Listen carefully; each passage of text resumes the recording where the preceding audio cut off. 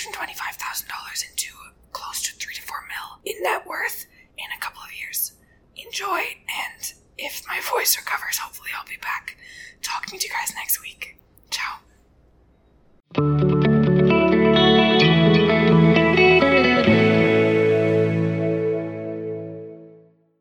Got a high-paying job. I was getting paid $125,000 a year.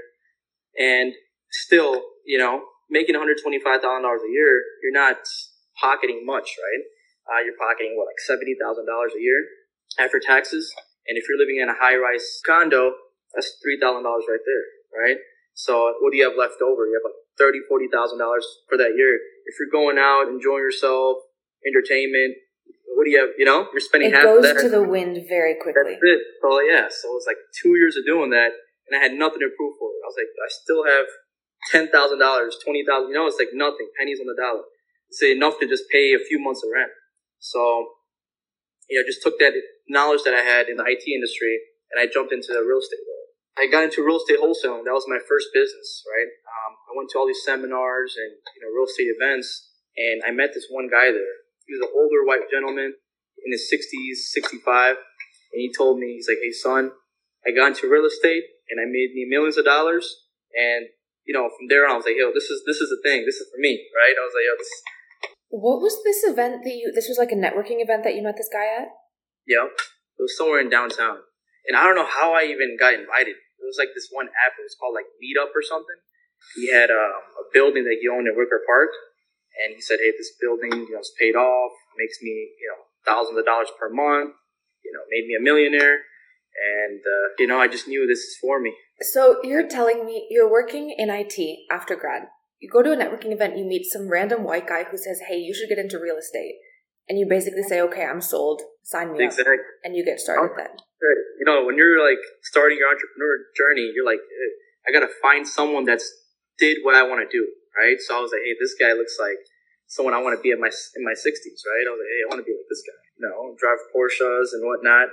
I like that you say Porsche and not Porsche. So many Americans call it Porsche, and it pisses me off. Yeah, that's the incorrect way of saying it. But is this someone who eventually became like a mentor? Like, did he teach you how to do this, or he just gave you the little taste of it at the beginning that made you want to go do it on your own?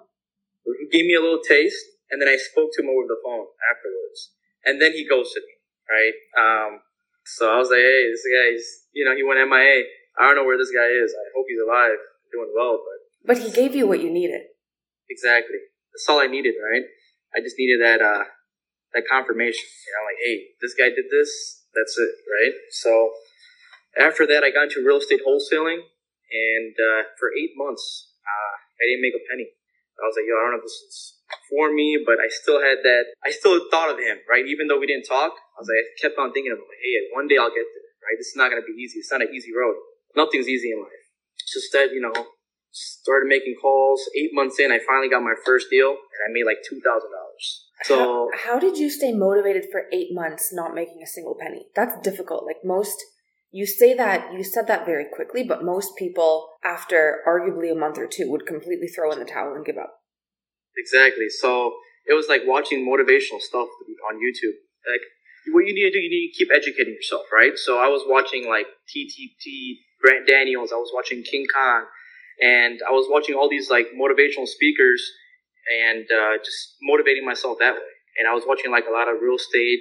They're not called podcasts back then. They were called like real estate videos, right? So I was watching a lot of those, and that just motivated me. And there's some days where you're like, I'm not feeling this. Actually, in the middle, I started driving. I used to do like a pizza delivery job. So I was like, hey, I got to make some type of money because IT stuff it's hard. You're in it for like 8-9 hours. It's intense, right? You get burnt out really quick. Yeah. At what point did you quit your IT job? 2 years in. 2 years into doing real estate.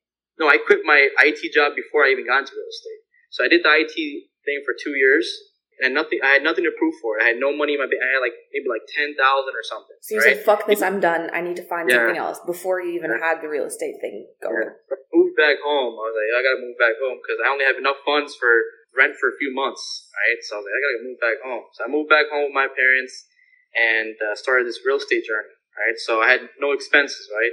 That's the reason I made those calls for 8 months straight, because I had no expenses. I was doing nothing else besides doing this pizza delivery job, which I was ashamed of, but I had to make some type of income so I could pay for the CRM, the data, and all that good stuff. All the stuff that I was learning on YouTube. Right? They say, hey, you got to buy this CRM, you got to buy this software. So I'm just like spending all the money that I have. I'm like, okay, we need to make this work, right? I don't have another option. No other options here. So 8 months in, I finally got my first deal, made $2,000, and that's all I needed. I proved the concept. I was like, hey, this works.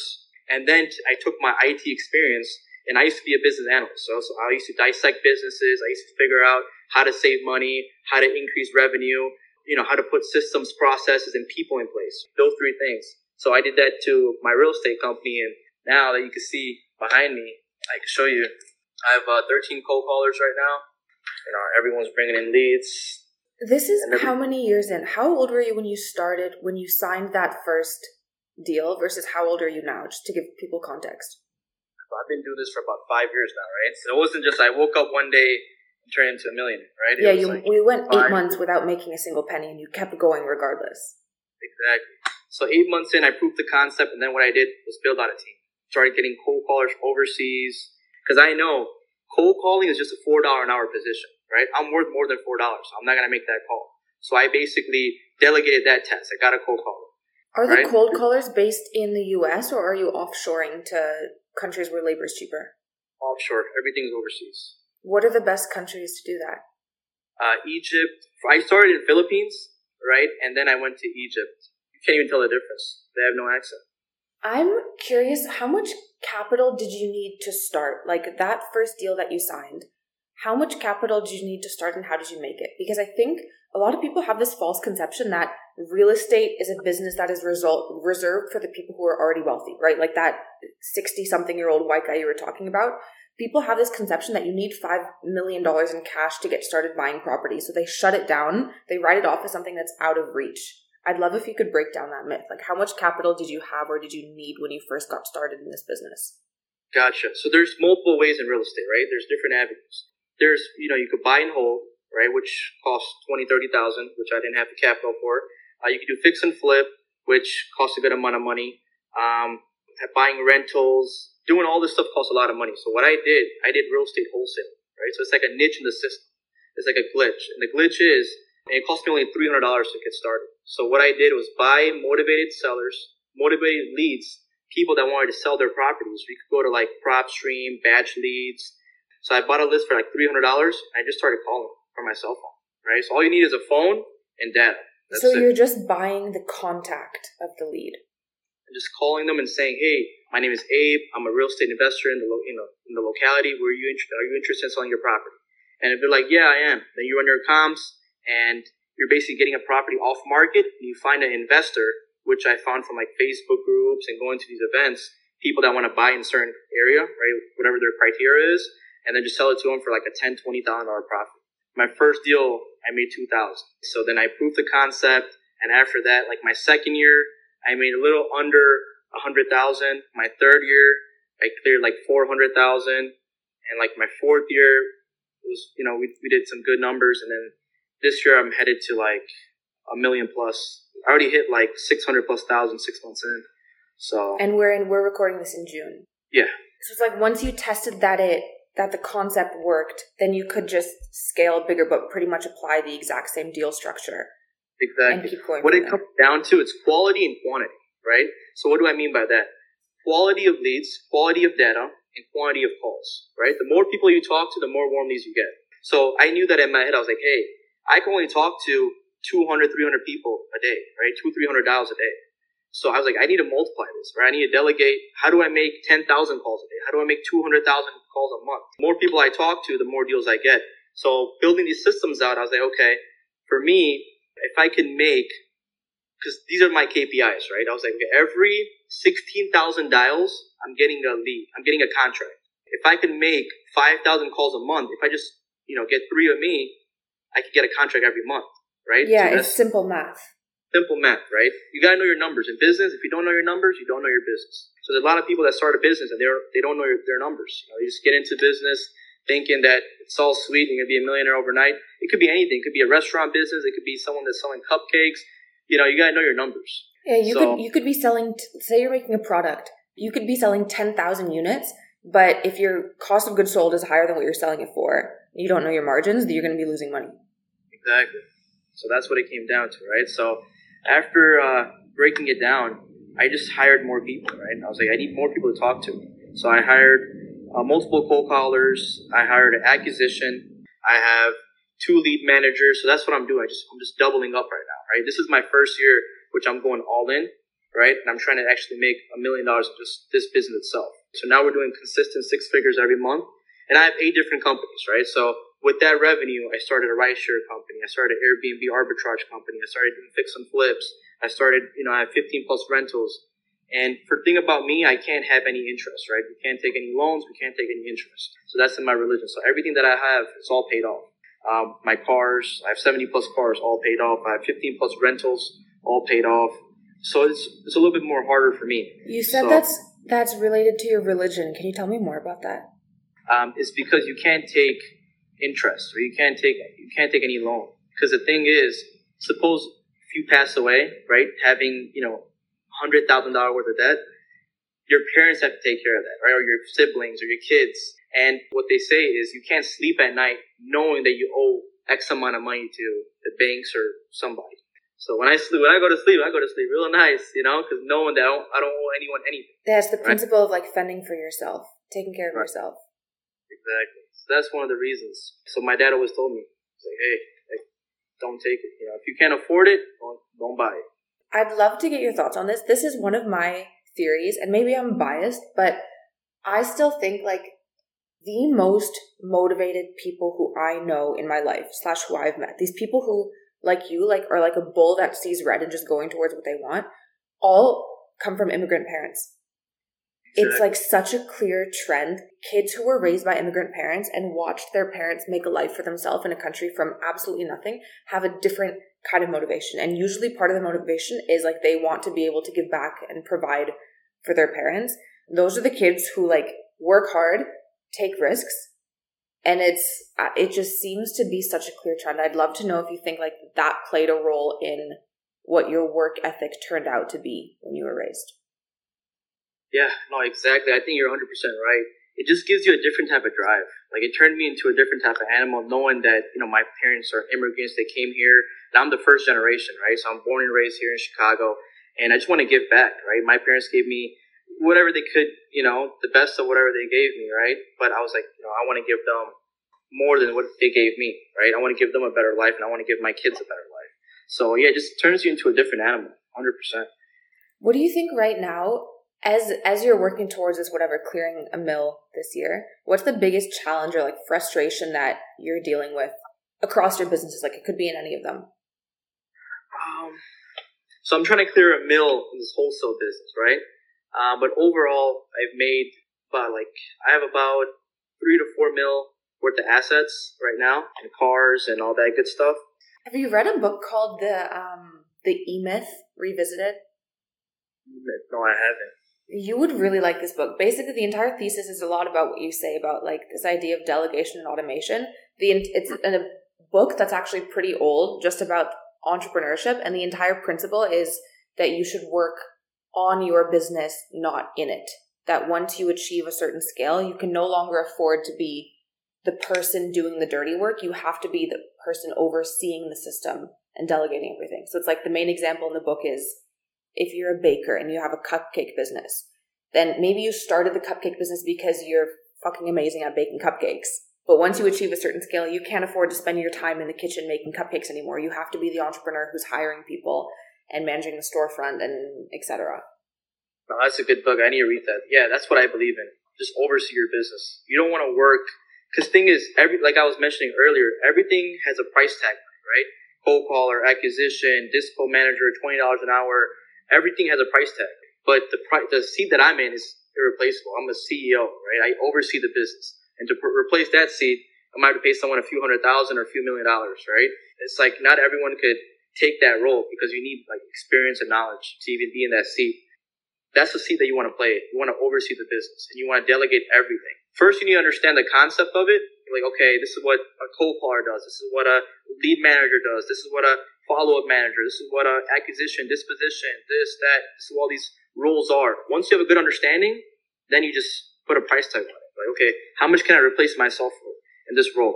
$20 an hour? All right, let's get it done. So it's like you want to replace yourself once you have an understanding of it. That's what I recommend. But it's like the role as CEO, the role you are doing now, I actually think would be very difficult to replace because you built it up from zero. You are the only person who knows everything about the businesses you're running.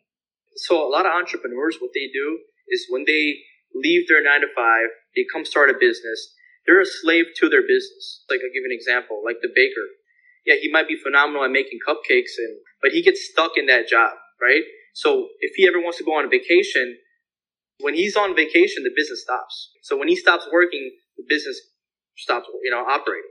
The mindset that I have, and this is learning from mentors and stuff, they told me, you never want to be a slave in your business. That's where everything came from, like the automation, the delegation. Just don't be a slave in your own company. Who's the best mentor that you have?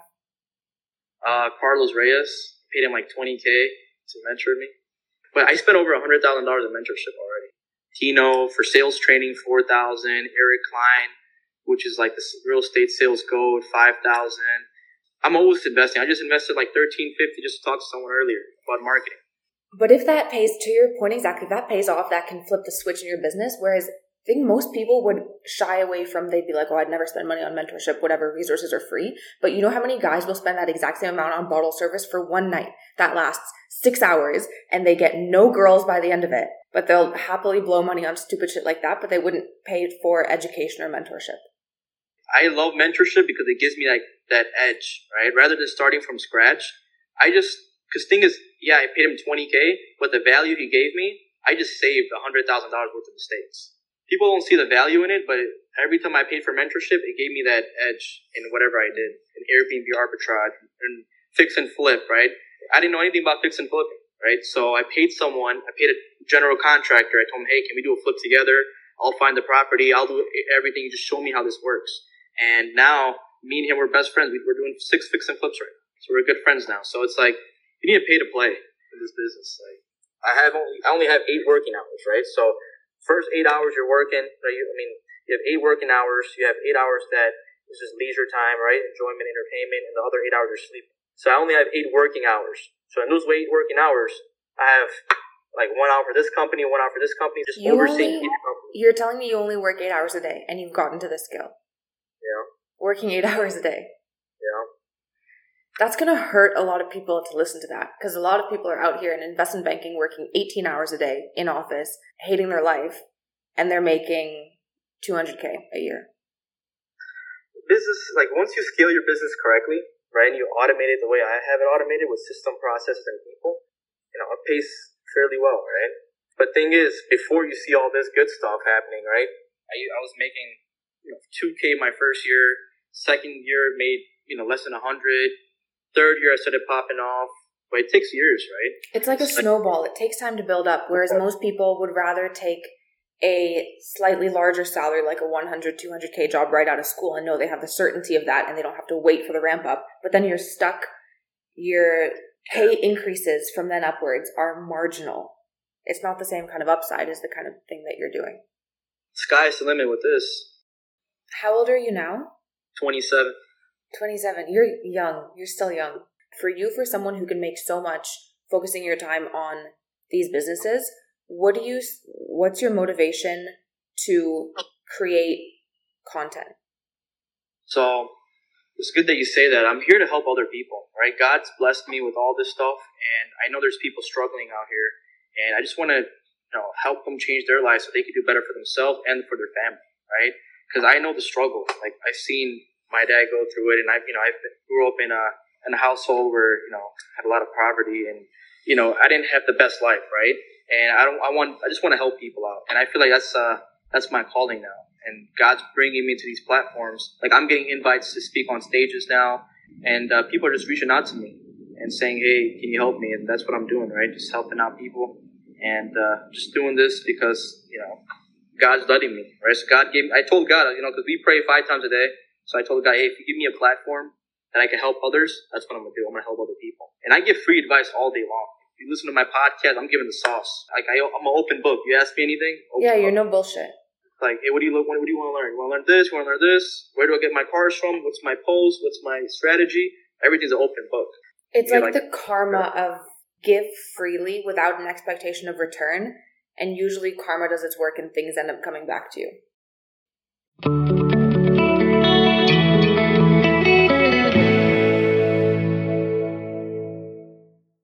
If you find any kind of value in this episode, send it to your best friend, send it to your mom, share it with anybody. One step further that would help me a ton is if you leave a rating and review on the pod. That makes a huge difference. The main way that podcasts grow on platforms like Spotify and Apple Podcasts is through ratings and reviews. That's what gets the algorithm to push it to more people. So if you can take literally 30 seconds to write a review, I don't care what you say, just tell me what your favorite episode is. Any kind of feedback you want to leave, stuff you want to hear from me, or guests that you want to have on the podcast, let me know. I promise I read all of them, and I would be super grateful.